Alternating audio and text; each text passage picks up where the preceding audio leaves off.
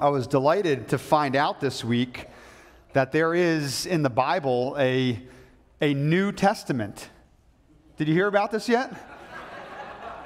I mean, after spending several months in Ezra and Nehemiah, it might have been easy to forget that the Bible also has the Gospels and the epistles and all these other things in the other half of it.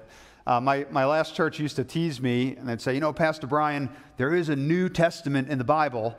And I used to respond, the New Testament is only about a quarter of the size of the Old Testament, and therefore you should expect a lot more preaching out of the Old than the New, just because of the ground that we have to cover. But what we're going to see, hopefully, today is that the Old Testament, the time that we've spent in Ezra and Nehemiah, is going to lay great groundwork for what we'll see in the New. In fact, we're going to start the study of 1 Peter this morning. And we're going to see that even in the first two verses, there's enough there in those first two verses. We're just going to meditate on those two verses today. But even in those first two verses, we need the Old Testament to understand this text. One commentary I read this week said they listed over 30 times 1 Peter explicitly quotes or alludes to the Old Testament. Over 30 times in just about 105 verses in this book, which means about 1 out of every 3 verses that you read in 1 Peter expects you to know something about what has gone before. But what I'd like to do, instead of giving you an extended introduction with a bunch of background up front, I want to let Peter introduce the text himself. We have a couple of ushers here who are happy to give out some Bibles. If you need a Bible, just slip up your hands. This is our gift to you. If you need a Bible to take home, we would be glad for you to have this free of charge. Or if you just need a Bible for this morning, we're happy to give it to you as well. But we're going to be in 1 Peter looking at just verses 1 and 2. Let's start with verse 1, 1 Peter verse 1. Peter, an apostle of Jesus Christ, to those who reside as aliens, scattered throughout Pontus, Galatia, Cappadocia, Asia, and Bithynia, who are chosen. And let's just pause there. I know we're pausing mid-sentence here, but think about just that first word there, Peter. Now there's a name that you recognize. Praise the Lord. Peter, his name means rock. You'll find as you read through 1 Peter that he likes to play with his name quite a bit.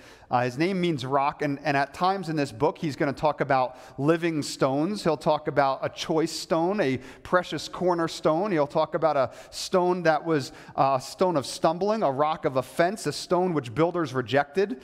He's very aware of his nickname, and he uses it to great effect throughout this little epistle. You're probably at least somewhat familiar with this Peter. This is the Peter of the 12 disciples, the leader of those 12. You know him. This Peter has a tendency to leap before he looks, to speak before he thinks. You might remember some of his stories. He passionately claimed at one point, Lord, I will never deny you. I will die on your behalf if I need to.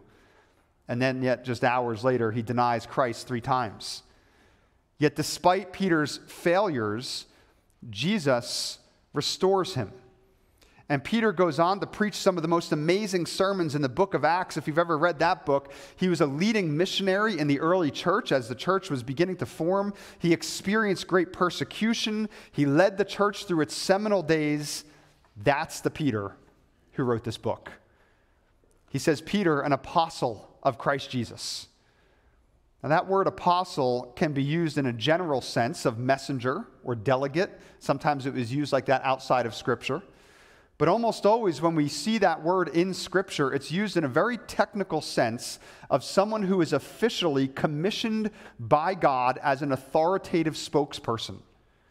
You might sometimes go to churches today that they use that title for their leaders. Instead of pastor so-and-so, it would be apostle so-and-so. But as we see that word in Scripture, it's not a title for today's leaders. We don't call our leaders apostles.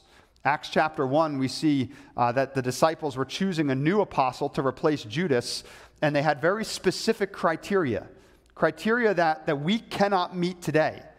They said, we need to choose somebody who has physically seen the resurrected Christ. We need to choose somebody who has been with Christ throughout the beginning of his ministry and onward. We cannot say those things of ourselves today. So apostle is a title for certain people in the Bible, but not for us here. Peter was an apostle. He clearly defines his audience. He says, to those who reside as aliens, scattered throughout Pontus, Galatia, Cappadocia, Asia, and Bithynia. So he's writing to Christians who are scattered all throughout Galatia and Asia Minor. Most of these locations you probably don't recognize. And by the way, I promise this is the most difficult list of names that you're going to see in this book.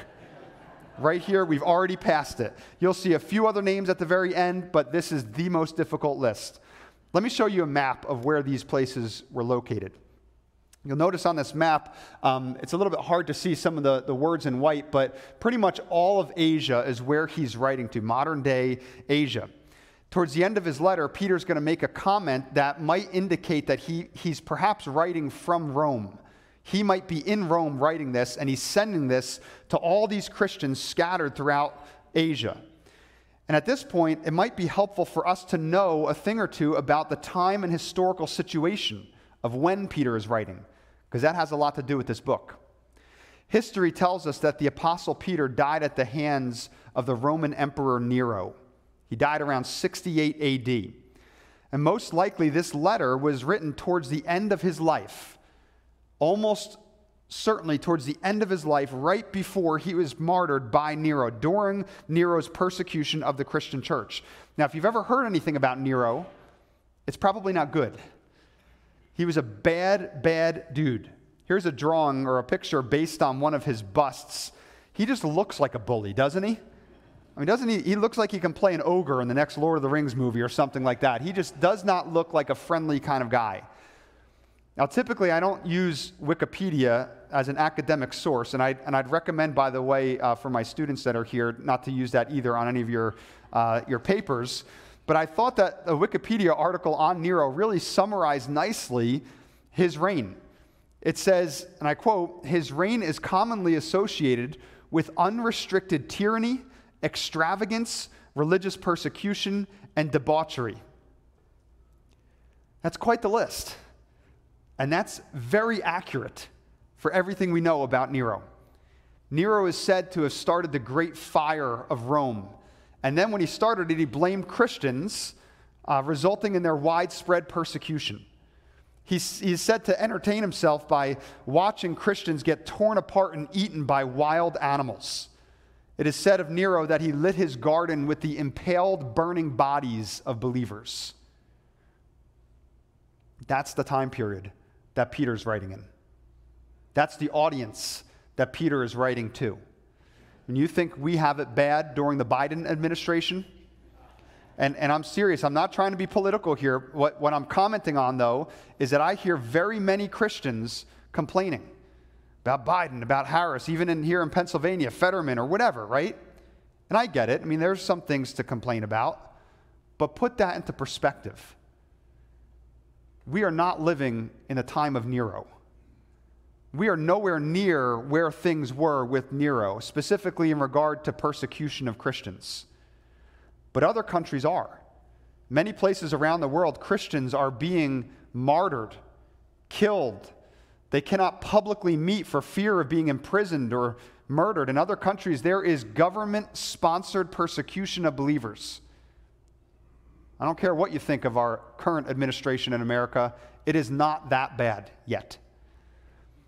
I want you to feel, though, the weight of Peter's historical situation. When he says that he is writing to those who are scattered throughout the ancient world, I mean, he means it.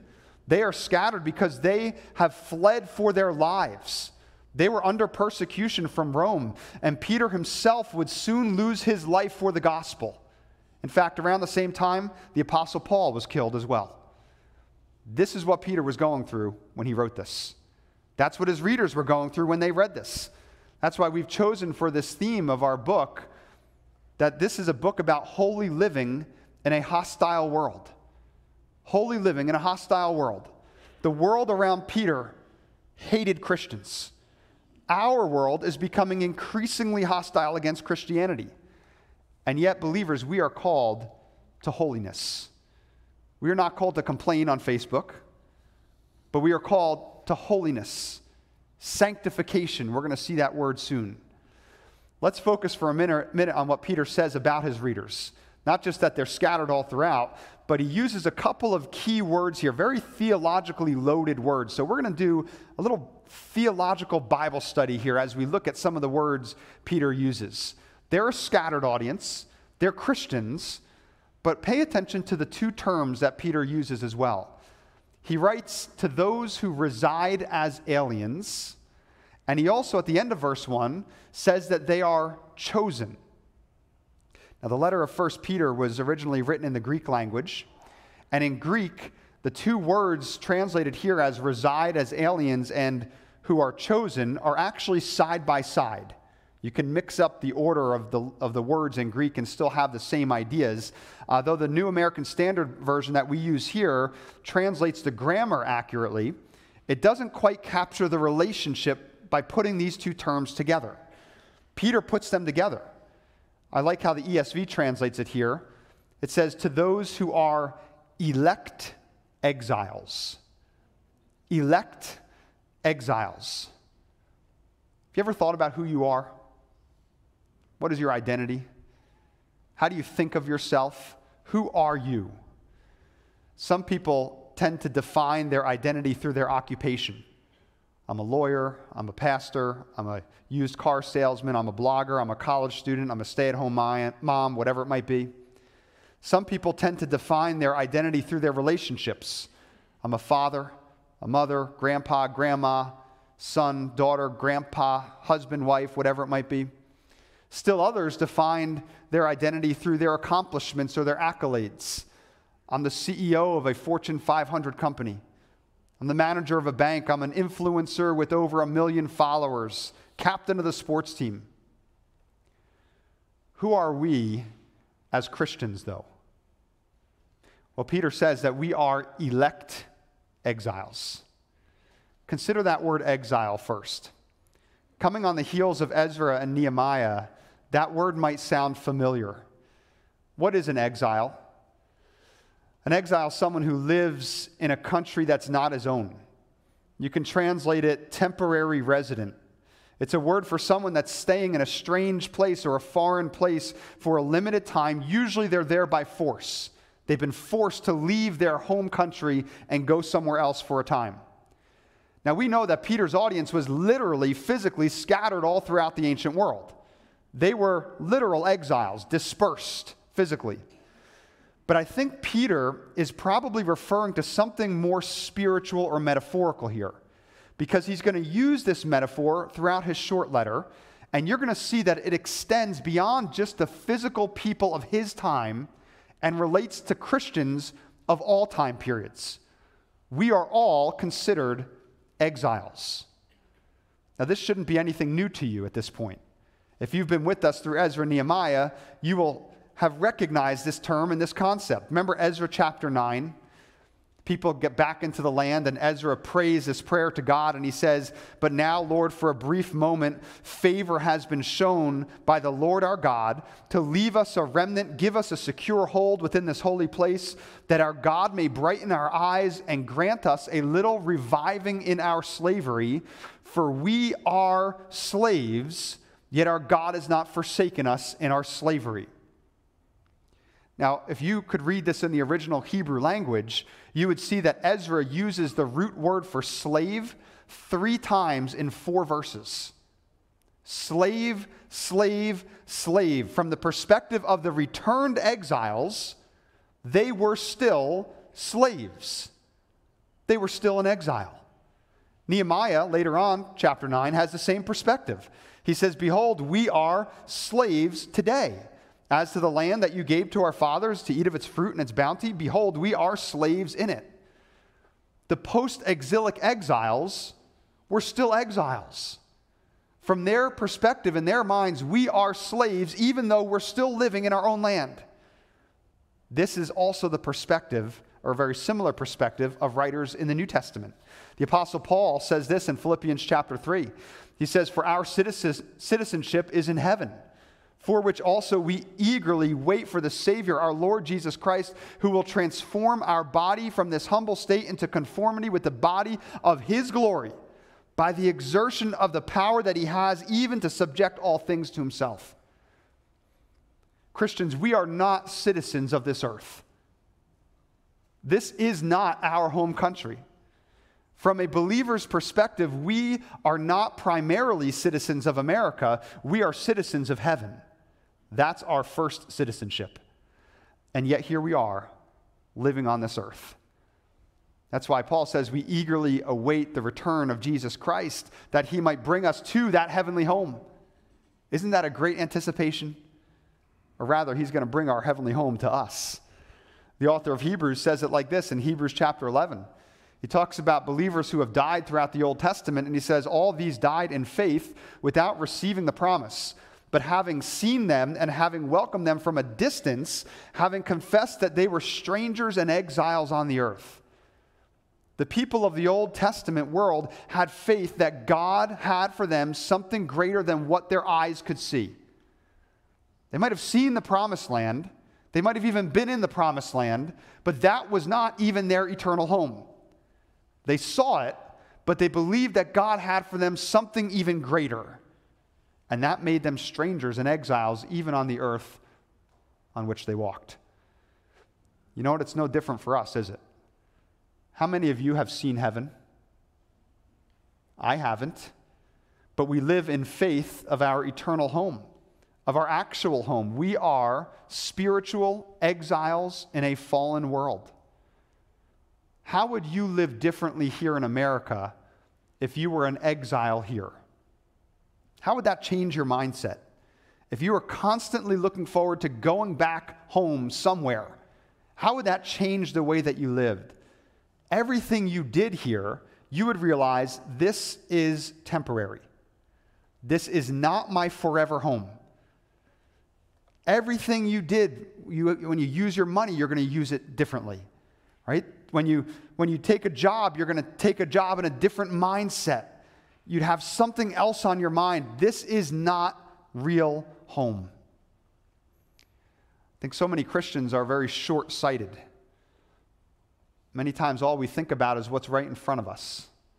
You know, our right now job, our right now house, our right now success. But this is not your forever job. This is not your forever home. Jesus is building you a far better home than you can even imagine. Your success is not tied to what you do in your occupation now, but your success is tied to the rewards that you have stored up for you in eternity.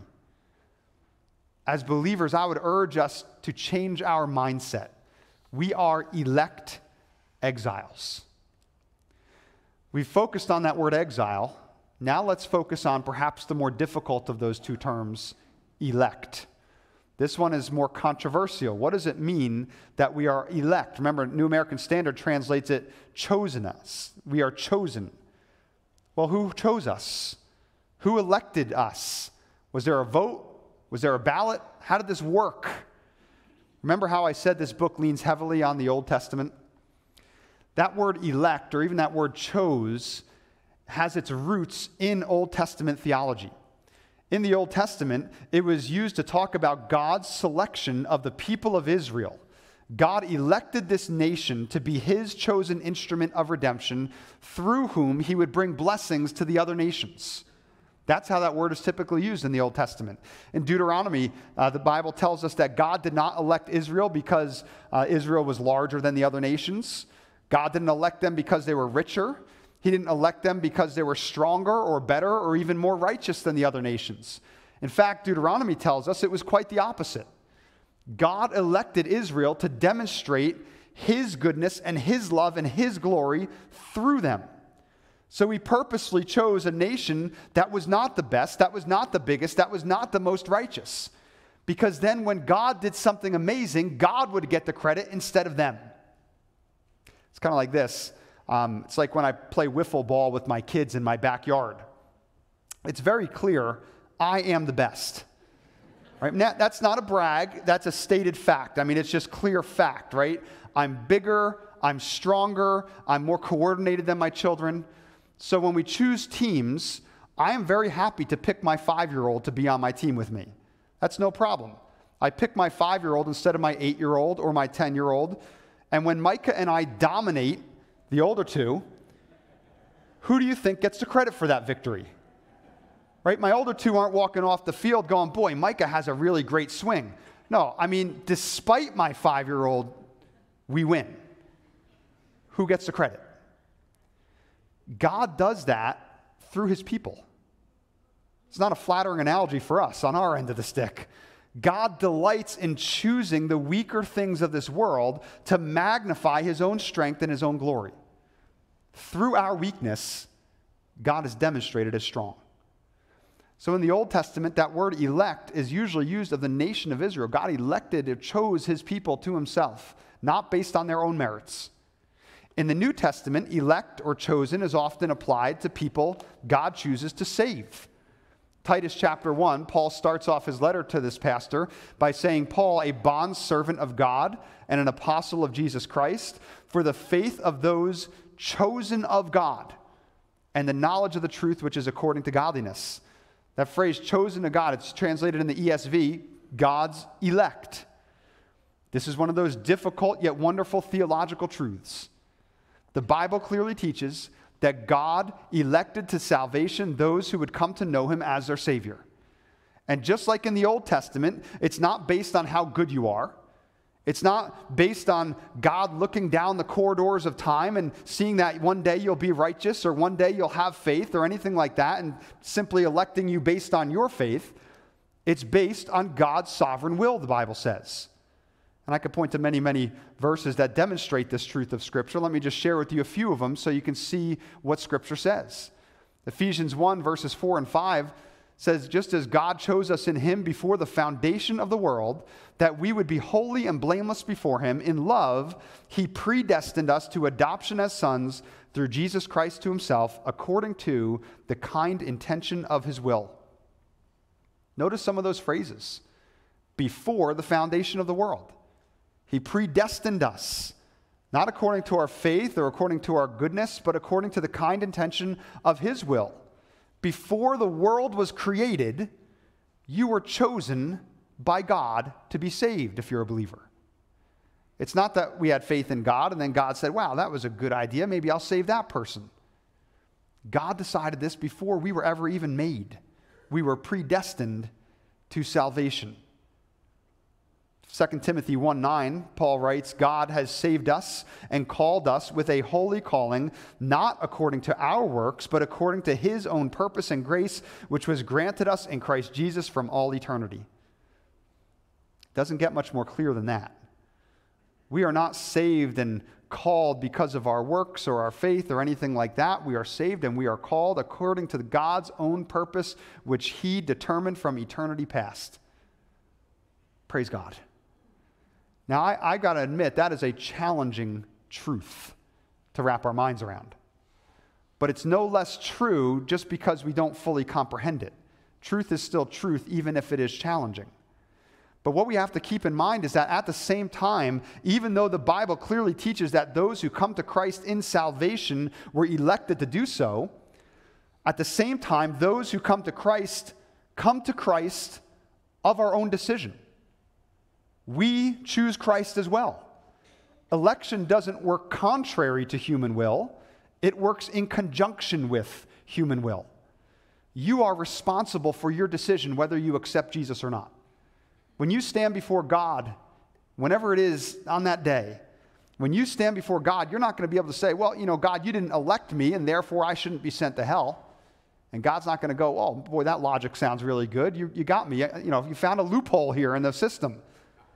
God's going to say, no, you had a choice, and you chose to reject me. In John chapter 5, Jesus accuses the people who reject him, and he says, you refuse to come to me that you might have life. He puts the burden on them. He doesn't say, well, you weren't elect, and therefore you bear no responsibility for your choice. He puts the burden on the people. So this concept of election, we have to keep this in mind. It doesn't cancel out human responsibility or human freedom. They are compatible with each other. The Bible affirms our responsibility to accept the gospel. The Bible affirms the gospel's invitation to all mankind. And the Bible also affirms at the same time that God is absolutely sovereign over everything, including that salvation. And these concepts work together, even if we don't necessarily comprehend how they can all fit. When I teach these doctrines in my theology class, I usually share a few quotes from theologians who can say it a lot better than I can. Let me share with you a few of these quotes that I find helpful. First one comes from a guy named D.A. Carson, and he writes in his book, How Long, O Lord? Reflections on Suffering and Evil. He says, number one, God is absolutely sovereign, but his sovereignty never functions in such a way that human responsibility is curtailed, minimized, or mitigated. Number two, human beings are morally responsible creatures. They significantly choose, rebel, obey, believe, defy, make decisions, and so forth, and they are rightly held accountable for such actions. But this characteristic never functions so as to make God absolutely contingent. I shall argue that the Bible upholds the truth of both of these propositions simultaneously. The view that both of these propositions are true, I shall call compatibilism. And I really like that. Maybe if that quote's too long for you, I'll give you a shorter one by a guy named J.I. Packer in his little book called Evangelism and the Sovereignty of God. He says it like this. He says, the temptation is to undercut or maim one truth by way in which we stress the other, to assert man's responsibility in a way that excludes God from being sovereign, or to affirm God's sovereignty in a way that destroys the responsibility of man. Both mistakes need to be guarded against. And he goes on to write, in the Bible, divine sovereignty and human responsibility are not enemies. They are friends, and they work together. Now, where does all this lead us? I don't want you to get lost in this conversation. I mean, we want to dig deep with this theology. But here's the bottom line. You are elect exiles. If you are a believer in Jesus Christ, you are a born-again Christian, your identity is being found in being an elect exile. God chose you to be his. You are elect. And this earth is not your permanent home. You are an exile. What beautiful truths of Scripture.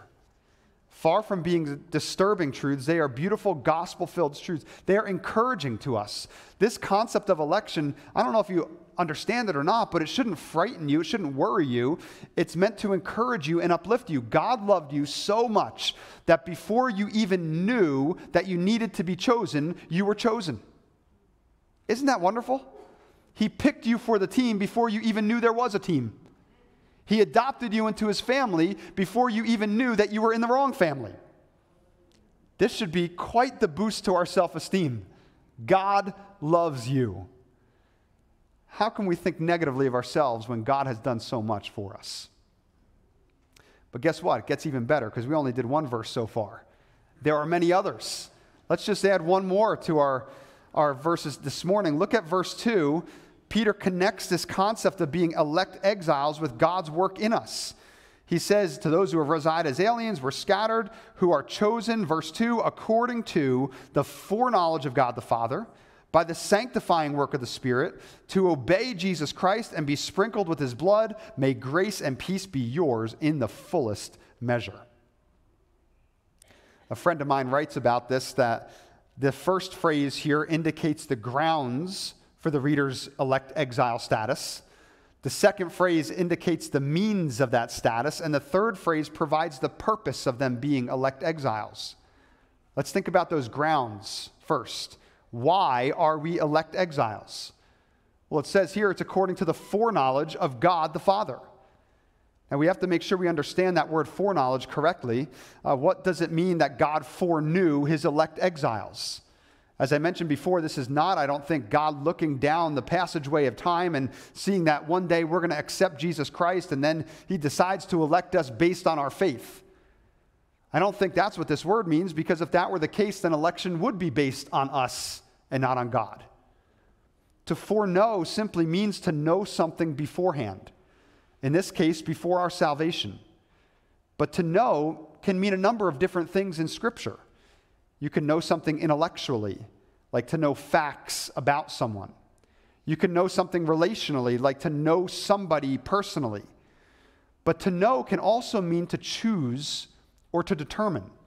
Like how Amos uses this word in Amos chapter 3, verse 2. He talks about Israel, God's people, and God says, "You only have I known of all the families of the earth." Now, it's not just that God knew Israel intellectually, because surely God was aware of other nations. He wasn't ignorant of these other nations. He knew about them. So that's not the sense in which Amos is using this. God chose Israel from all these other families of the earth. He chose them to be in a special relationship with him. And I would suggest that that's the kind of sense that foreknow is used in the New Testament. God knew us in the sense that he chose us to be in a saving relationship with himself ahead of time. He chose us to know him relationally. And that foreknowledge of God the Father is the foundation of our election. Now, second, the means of our elect exile status. It says, by the sanctifying work of the Spirit this is done. The Spirit sanctifies believers. That word sanctify comes from the same root word as the word holy. The Holy Spirit makes believers holy, or sanctifies them. That's what sanctify means, to make holy. Now, there are a few different ways the Bible talks about this term sanctification. There's one sense in which sanctification is an ongoing process. Every single day, you are becoming more and more holy, more like Jesus Christ. God is actively sanctifying you. Isn't that cool to think about? It's a great truth. God is committed to your ongoing, daily spiritual growth. If you are a believer, if the Spirit of God indwells in you, God, part of his job is to make you more holy, to help rid you of your sin, and to become more like Jesus every single day. What a blessed knowledge that God is working alongside of you to make you more like himself. So the Bible sometimes talks about sanctification as ongoing, a process. But here in 1 Peter 1:2, sanctification is viewed as a completed reality. You are sanctified. You are made holy. That's why the Bible can talk about us as saints. That word saints also comes from the same root word as the word holy, same root word as the word sanctified. What are saints? Saints are holy ones. If you're a believer in Jesus Christ, if you're a Christian, you are a saint.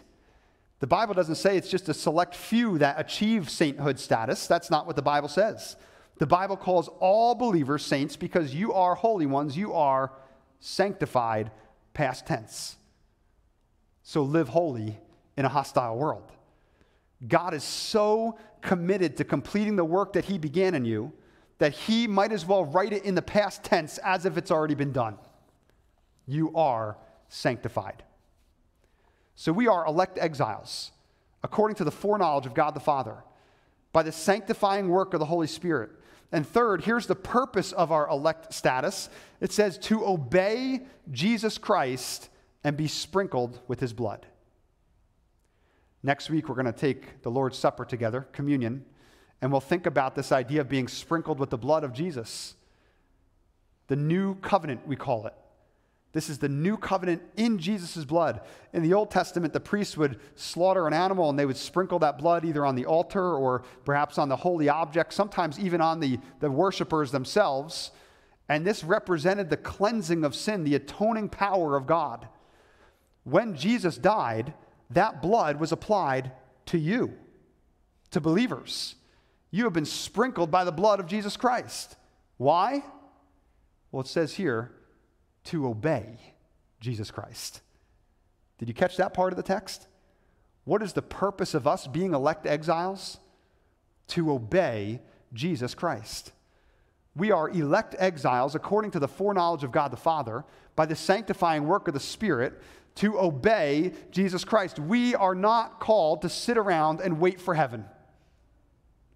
We are not called and to be saved in order to just wait for the Lord. We are saved to be glorifying God through our good deeds. How many of you are familiar with this verse up on the screen? Ephesians 2:8-9. It says, for by grace you have been saved through faith. This is not of yourselves. It's a gift of God, not as a result of works, so that no one can boast. And what a great couple verses in Scripture, right? We're not saved by our works. We're saved through faith in Jesus, and all that's by God's grace. Well, you might wonder, well, what's the point of doing good works if I'm saved by grace? If it's all grace, then why bother being good? I could just lean on the grace of God, right? How many of you know the next verse that comes after it? Ephesians 2:10 says, "For we are his workmanship, created in Christ Jesus for good works, which God prepared beforehand so that we would walk in them." God working in us helps us to live a holy life. That's part of the purpose of us being saved. We cannot help but do good works if we are truly saved. We live holy lives in a hostile world. And what's so neat about these opening verses in 1 Peter is that it shows us how the entirety of the Trinity works together to ensure that these things happen within us. Did you notice that? The Father foreknows us. The Spirit of God sanctifies us. Jesus Christ, his blood, saves us. And therefore, we are called to be obedient to God. The Trinity transforms our identity and gives us new mission and meaning and purpose. The wholeness of God working in and through you. Hardly more exciting news can begin a letter. The fullness of God. That's why Peter writes that in the very last part of this verse, may grace and peace be yours in the fullest measure. We are saved to experience that grace and peace to the fullest. Does this sound like a book worth studying? I hope so. We're going to see a lot of exciting things in 1 Peter. There's a lot to unpack in the next few months.